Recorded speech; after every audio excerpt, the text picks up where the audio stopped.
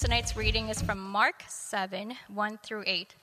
Now when the Pharisees gathered to him with some of the scribes who had come from Jerusalem, they saw that some of his disciples ate with hands that were defiled, that is, unwashed. For the Pharisees and all the Jews do not eat unless they wash their hands properly, holding to the tradition of the elders. And when they come from the marketplace, they do not eat unless they wash. And there are many other traditions that they observe, such as the washing of cups and pots and copper vessels and dining couches. And the Pharisees and the scribes asked him, "Why do your disciples not walk according to the tradition of the elders, but eat with defiled hands?" And he said to them, "Well did Isaiah prophesy of you hypocrites, as it is written, 'This people honors me with their lips, but their heart is far from me. In vain do they worship me, teaching as doctrines the commandments of men. You leave the commandment of God and hold to the tradition of men.'" This is the reading of the word. You may be seated. Well, good evening. For those of you that don't know me, my name is Zach Stanton, and I'm the worship director at the North Liberty campus of Grace Community Church. And it's always a privilege to come downtown and worship with you guys. I love to sing in this room, and love to just get to be a part of this community from time to time. So, and especially just want to thank Jason for inviting me to bring the word tonight. So I'm just excited to have this opportunity to open the word. So just to get started, we are continuing in our study of the book of Mark, and we've come to the 7th chapter, and this is a significant moment in Mark's gospel. This chapter is a stark contrast from what has just come before, especially in chapter 6, the last 3 vignettes that Mark shares. And chapter 7, the first part of this, is one of the longest teachings that is recorded, Jesus' teachings that Mark records for us. So let's set up what's going on in chapter 7. In chapter 6, the 3 stories prior to this that Mark shares are, first of all, Jesus feeding the 5,000. We have this miraculous feeding of all these people that are listening to him. Then the next thing that we see is Jesus walking on the water. And then in the last few verses of Mark chapter 6, Jesus is healing many, many people in the town of Gennesaret, as all these people are coming to him with physical needs, and he's meeting those needs for them. So in the first 6 chapters of his gospel, Mark has been on mission to show us who Jesus is. And at the end of chapter 6, he's really laying it on thick so that all of these kingdom claims that Jesus has been making, he's backing up with supernatural power to demonstrate he is indeed the coming Messiah. He is the Son of Man. He is divine.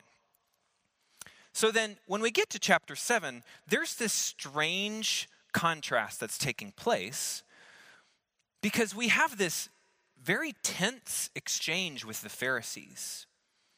It's kind of weird to see these last few things that Jesus has done, and people are flocking to him because he has these words, these teachings that are just incredible to them, and he's able to heal them. So the crowds are flocking to Jesus for physical and spiritual nourishment. But then in chapter 7, we have the Pharisees coming to him. Some of them, it says, have even come all the way from Jerusalem, which is a really long trek. And they're coming so that they can nitpick Jesus. There's a pettiness here. Jesus is performing miracles, and they're worried about how the disciples are eating without washing their hands. So that's where we are. And this particular passage is a demonstration of the dangerous nature of the Pharisees' worship. And this is a really important admonition for us because their fundamental failure is where many Christians trip up in their faith as well. So we're going to look at 3 different things. This passage is in 3 parts. And the first 8 verses, which Maggie just read, are an example of legalism. And then in the next 5 verses, Jesus shares with them a fruit of their legalism. And then in the last 10 verses, Jesus lets them know what is the antidote for legalism. So as we get started, would you please pray with me and pray for me? Father, thank you for this body of believers. Thank you for the opportunity to sing together these truths, the opportunity to confess our sin to you and just cry out as we long to have our hearts aligned with yours. And Lord, as we look into your word now, I pray that you would do that. I pray that you would open our eyes to the truth that you want us to know and to believe and to live in moment by moment. That as a result of this time, we would be more in love with you, that we would be more amazed by your grace and have a clearer picture of it, and that you would empower us to walk this out through the grace of Jesus. And we pray all this in his name. Amen. All right, so an example of legalism. So we should start by defining this term legalism. It's probably one that you are all familiar with, you've heard used or you have used. But this is a term, first of all, that's not used in Scripture, even though it's something that Scripture addresses a lot. And then secondly, legalism is a term that people use in a lot of different ways. There are multiple definitions, even if there's a lot of overlap between those. So I just want to talk about two particular understandings of the word legalism before we get into the passage. The first most common usage of this word is the idea that we can earn or contribute to our salvation by our good works. That there's some part of what we do that is going to ensure that we are saved in the end. A second way that this word is commonly used, and this is really more appropriate for this passage, is the idea of adding rules to God's word in order to avoid sin, but then expecting other people are going to keep the rules that we have put in place. So we're adding to God's word. We're trying to do things to make sure we're avoiding sin, but we also demand that other people will follow those rules that we have added. And when we have this attitude, we often will assume that God is going to bless us because of how good we are at following rules. Maybe we have really high standards and we think God is going to be impressed by that, or he's going to be compelled to bless us because of how awesome we are. This can often lead to arrogance in our lives because we're so proud of ourselves. We're so impressed with what we can do. Pastor Paul Tripp says this about legalism. Legalism is always connected to a condemning spirit. And I can tell you from my own life, my own experience, my own struggles, that has been true of me. And I've certainly seen that played out in the lives of people who are so worried about fastidious rule keeping and worrying about, are they doing enough to be good? We condemn other people. We look down our noses at them if they don't hold to the same standards that we do. Legalism is fueled by pride, and legalists feel justified by their actions. And legalists have either forgotten God's grace in their life, or they're just unaware of God's grace in their life or the lives of other people. But they tend to be very aware of the shortcomings of other people. And legalism is really tricky because we tend not to see it in ourselves, because oftentimes it comes from a place of good intentions. Remember, we said that this second definition is that we've put rules in place because we want to avoid sin. And because we're wanting to avoid sin, that's a good thing. But we can slip into legalism subtly and not realize that that's where we've gone. All right, so there's a little bit of setup for legalism and for this passage. Let's get into these first 8 verses. And here we see the devotion of the Pharisees. Now, probably all of us have heard people throw the Pharisees under the bus. It's a favorite pastime of Christians to just to rag on the Pharisees. Or to look at all the things that they did and said in the New Testament and think about how dumb they are. And it's easy to just kind of snicker at them because Jesus is constantly reprimanding them for their foolishness. But let's be honest, the Pharisees were doing what they were doing because they thought it was right. They thought what they were doing was pleasing to God. And they were absolutely all in on it. And so when Jesus calls them hypocrites later in this passage, he isn't saying that they're uncommitted or superficial in their faith, which is often how we use the word hypocrite. We can see here that they're going to great lengths to keep these traditions. Let's take a look at verses 3 and 4. It says, "For the Pharisees and all the Jews do not eat unless they wash their hands properly, holding to the tradition of the elders. And when they come from the marketplace, they do not eat unless they wash. And there are many other traditions that they observe, such as the washing of cups and pots and copper vessels and dining couches."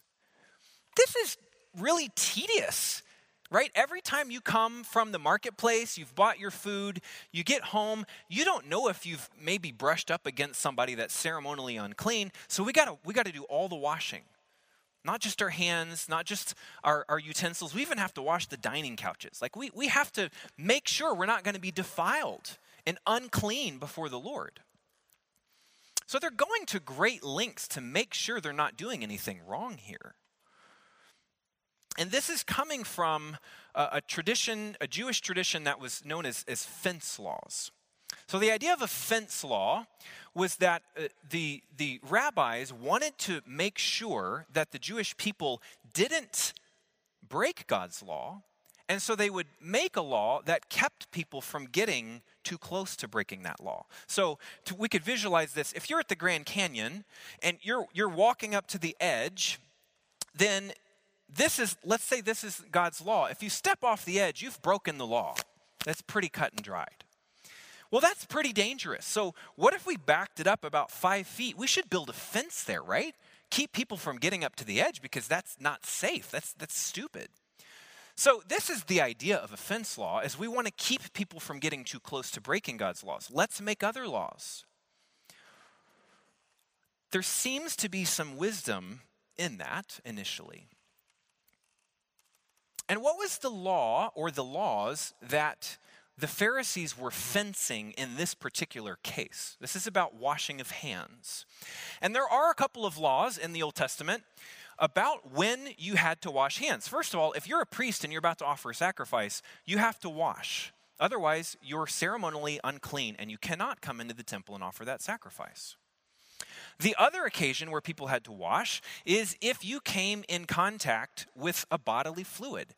You've got to wash. You're ceremonially unclean. Doesn't matter if you're a priest, anybody has to wash or they're not able to come and offer a sacrifice.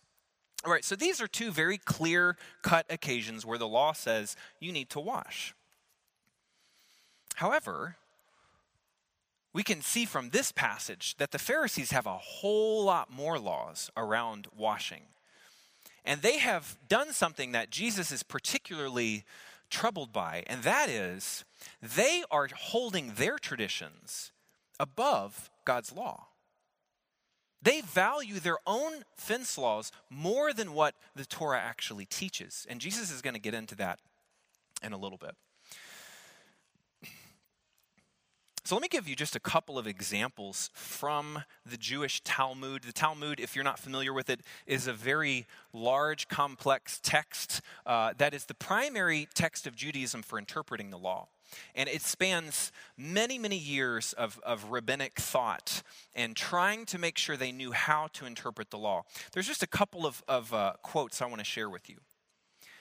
"Know then that the words of the scribes are more lovely than the words of the law." That's a pretty bold statement, right? Or this one: "Whoever eats bread without washing of hands is as if he lay with a prostitute." It's pretty harsh. That's not what the law says in the Pentateuch.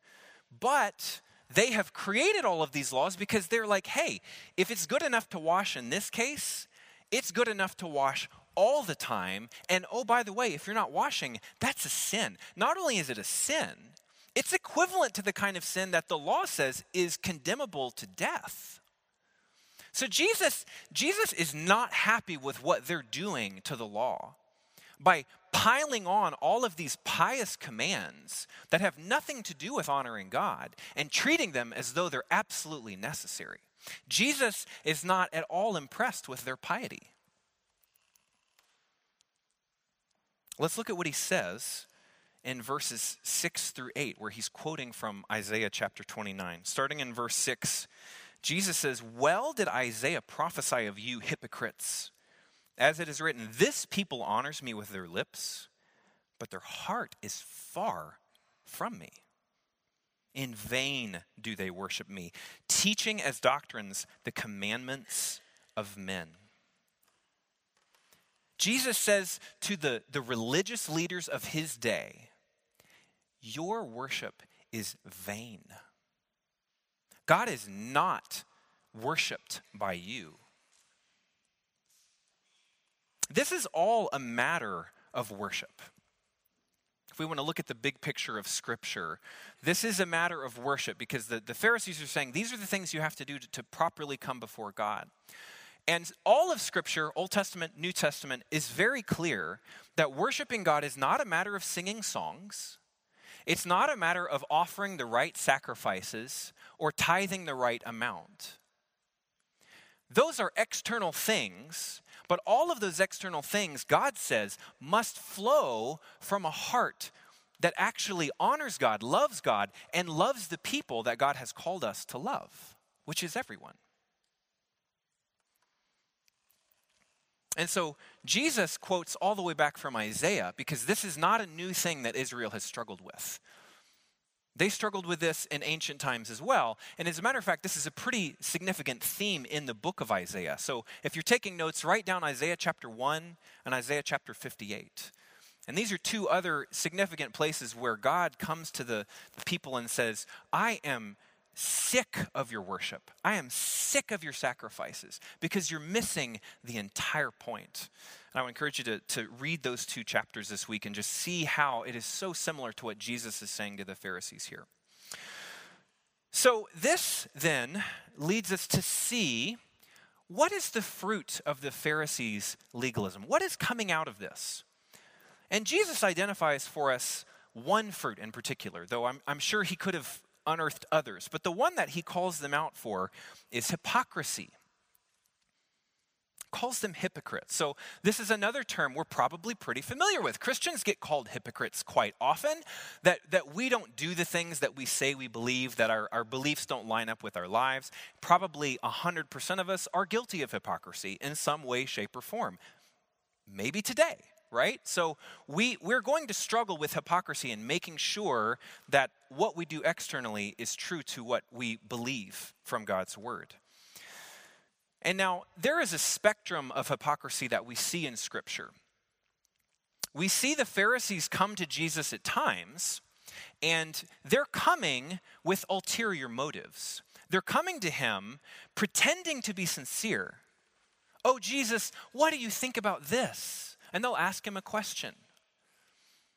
But what they're really trying to do is trap him in his words so that they can accuse him and arrest him.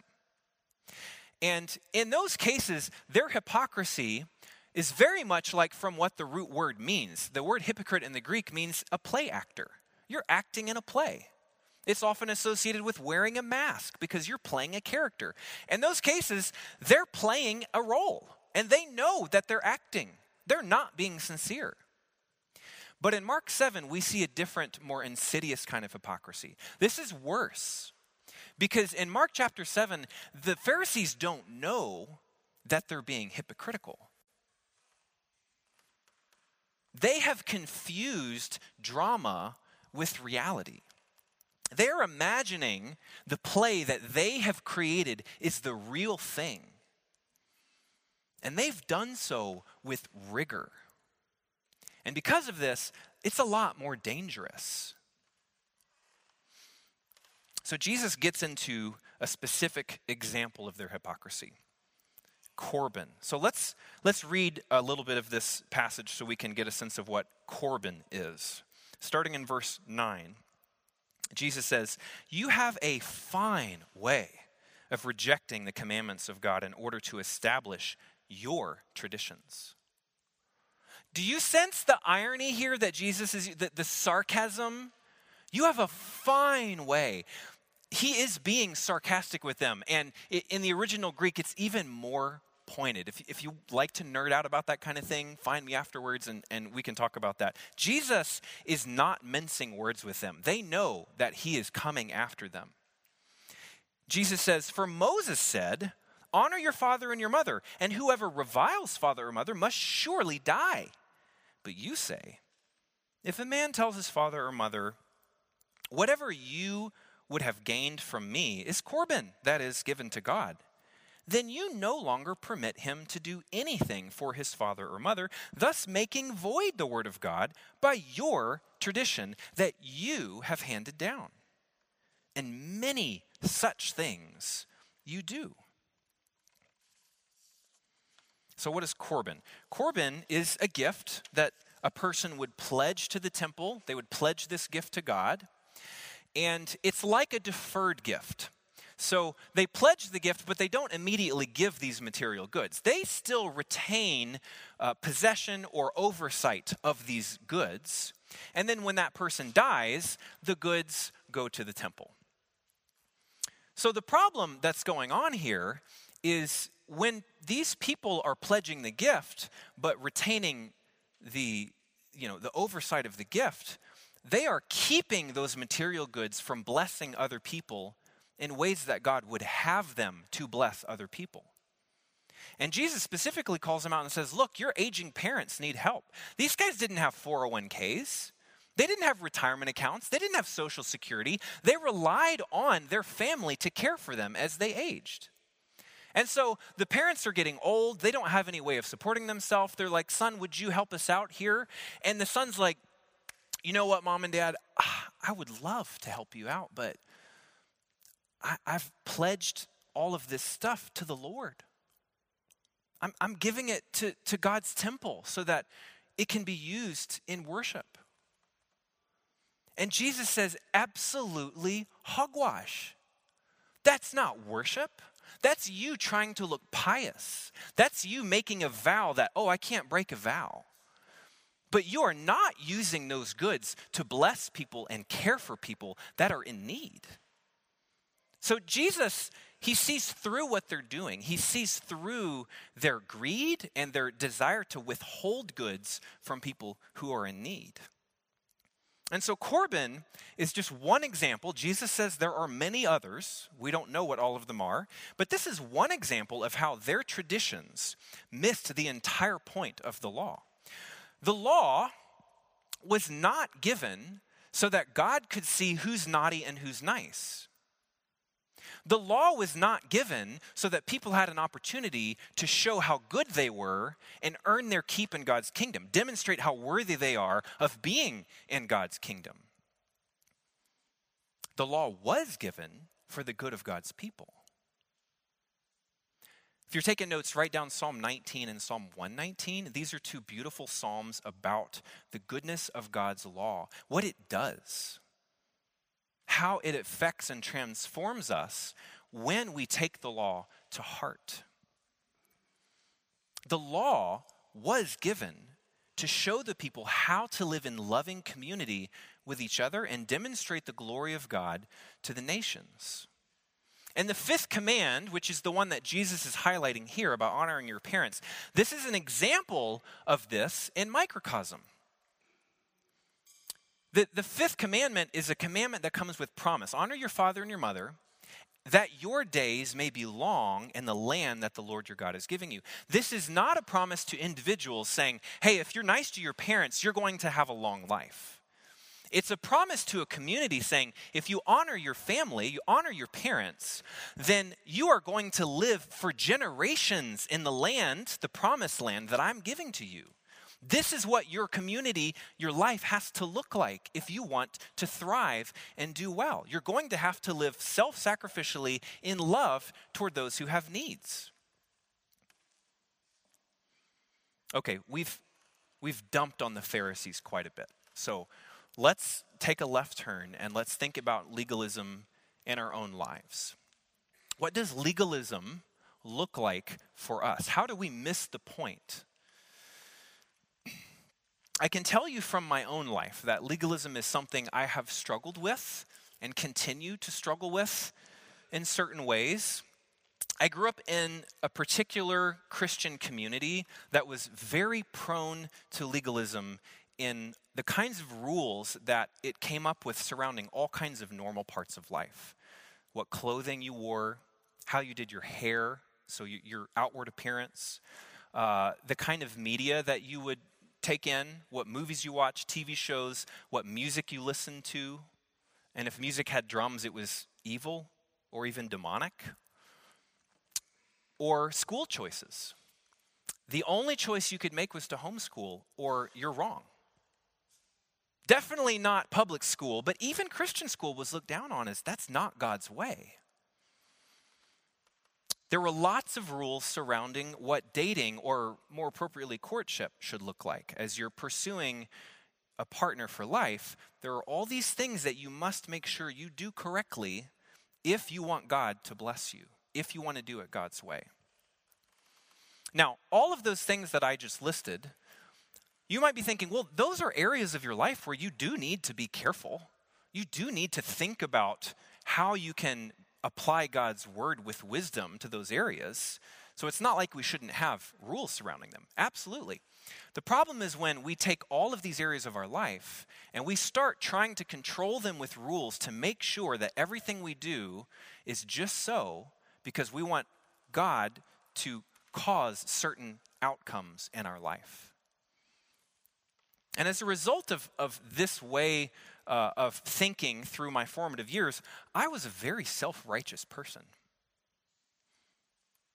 I definitely looked down on people that didn't hold to the same standards that I held to in all of these areas and other areas. I was literally like the Pharisee in Jesus' parable that says, God, thank you that I'm not like other people.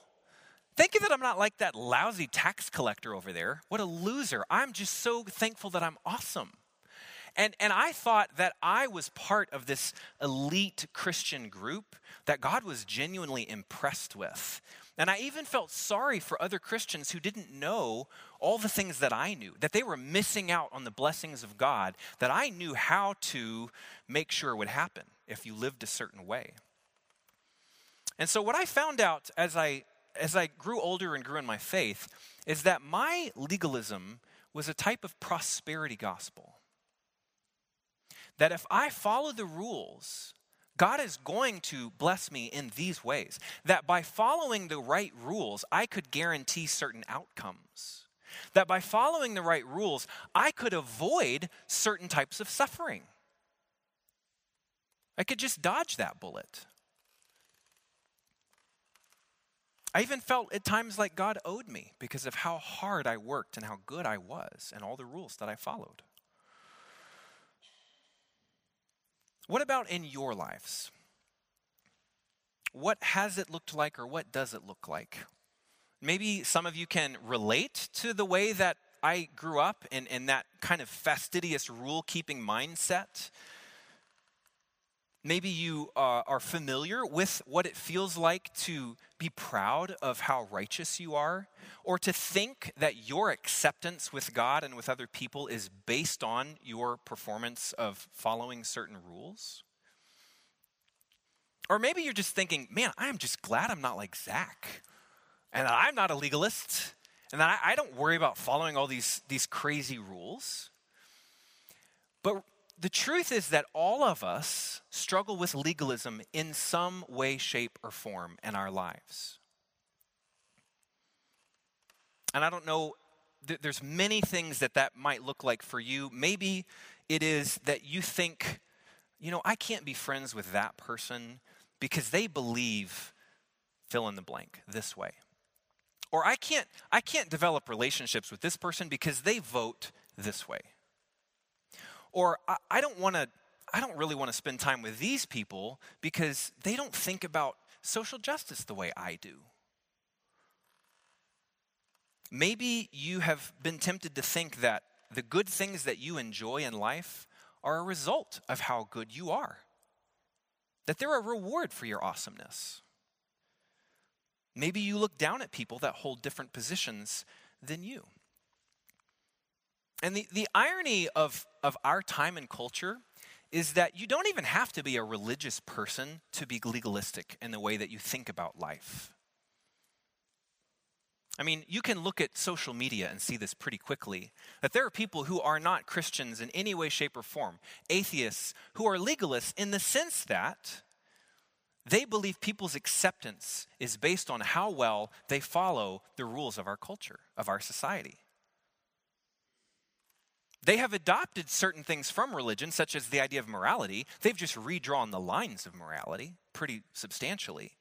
But then they've also taken legalism and said, if you don't follow our rules, you're cut off. You're canceled. You're not accepted. Your acceptance is based on how well you do the things we say you should do. So legalism isn't going to be limited just to religious people. Anybody can adopt this mindset of making sure that they're accepted based on their goodness, their ability to follow certain expectations.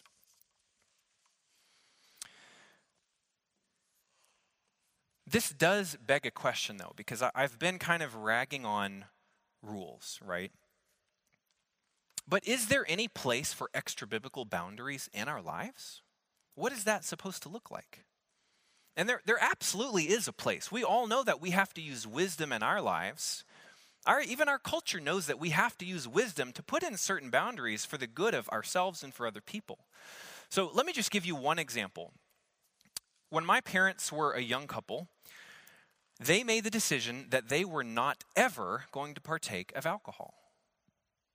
And they didn't make this decision because they had read all of the passages in Scripture that have warnings about alcohol or that talk about how drunkenness is actually a sin. There's plenty of passages in Scripture that deal with that.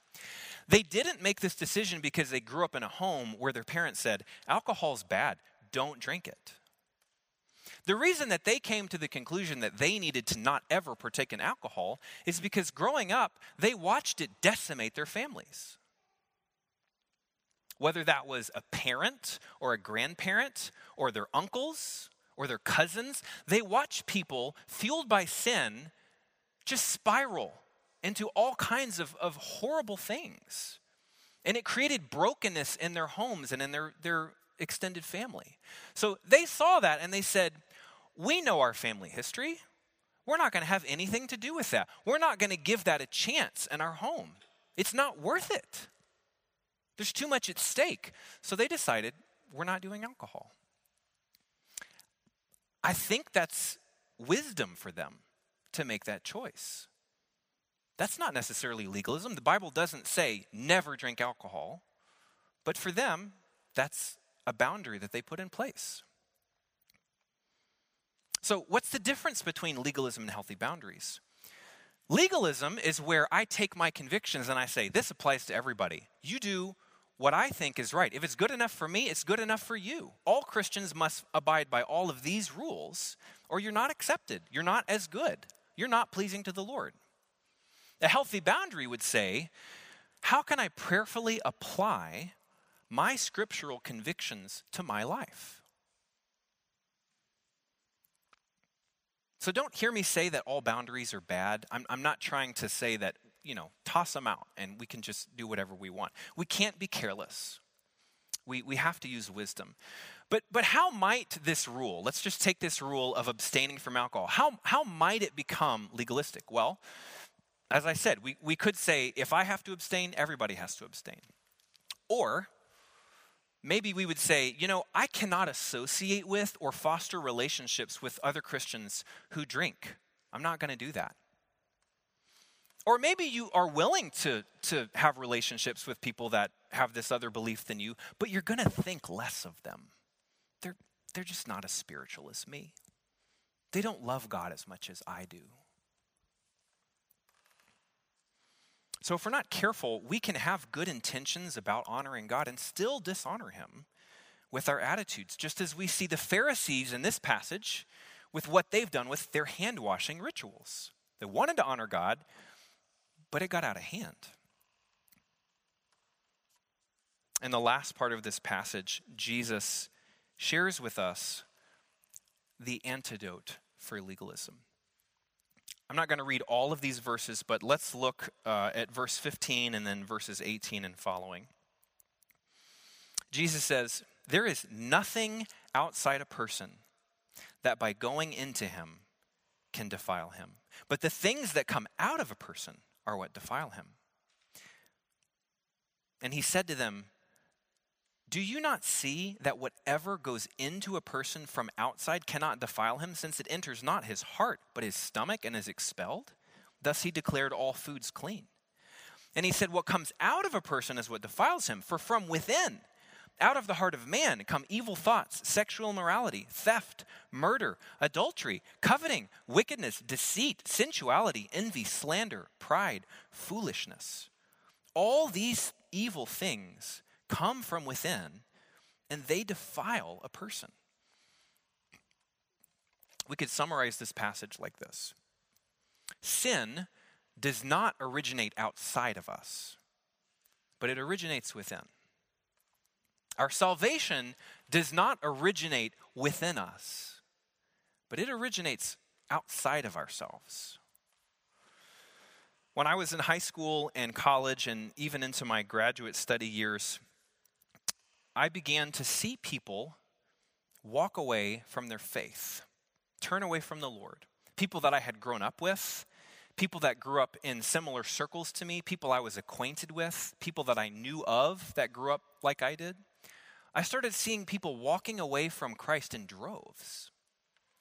And I was really confused by this at first because I thought, these are people that have done all the right things to keep the influences of the world at bay, out of their lives. They didn't go to public school. They didn't listen to music with drums. They didn't watch movies or television shows unless they're family friendly. They didn't put themselves in situations where they would be tempted to compromise their sexual purity, right? I could list all these things that they've done to make sure externally I've got all the rules. But I remember at some point a light bulb moment where the truth of what Jesus says here really hit me. That we can build all the walls we want around our lives and put as many fences up as we like. We can be busy playing whack-a-mole, trying to hit all of these dangerous things around us. And if we ignore the sin that is already festering in our hearts, then we don't stand a chance against it. The sin's already there. We don't have to keep the sin out. And yet legalism is often tempted to think, I have to perform all of these things to stay clean so that I'm not defiled. Jesus says what comes from within is what defiles us. That's where the sin is. And Jesus tells us what we actually need. That we actually need a new heart.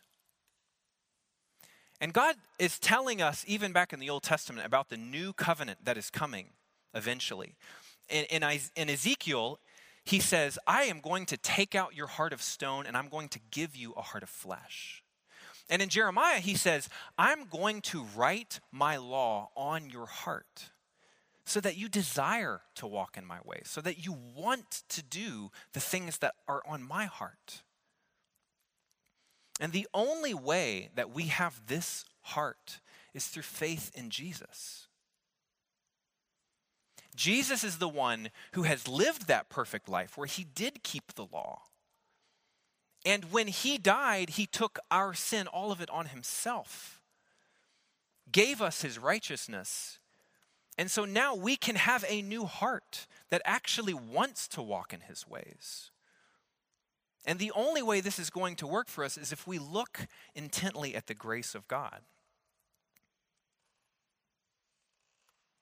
We've talked about some of the things that the law was not meant to be. But the New Testament says that the law was meant to point us to Jesus. It was meant to show us that we need him, that there is no way that we can be free or good by keeping the law, but our freedom comes through Christ. Only Jesus can cause the transformation in our hearts that the law requires, but cannot affect. I heard one pastor say that a lot of times Christians will treat rules like they're the miracle grow of our Christian faith. Like if you sprinkle enough of the right rules, if they're high enough standards, if they're strict enough rules, if we have enough of them and we follow them well, then we're going to grow. That's the idea. But he said in reality, that's like spraying Roundup on our hearts. We're actually killing everything rather than allowing things to grow. So as we wrap things up,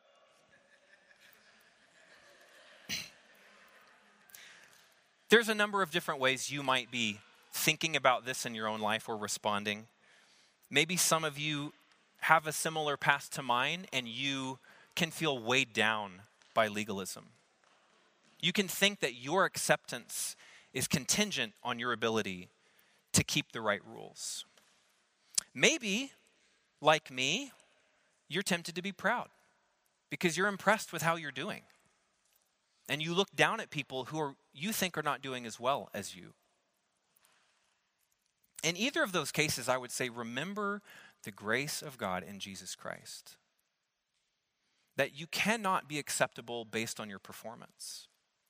And no matter how well you think you're doing, God is not going to accept you based on your performance. But he will accept you based on Jesus's.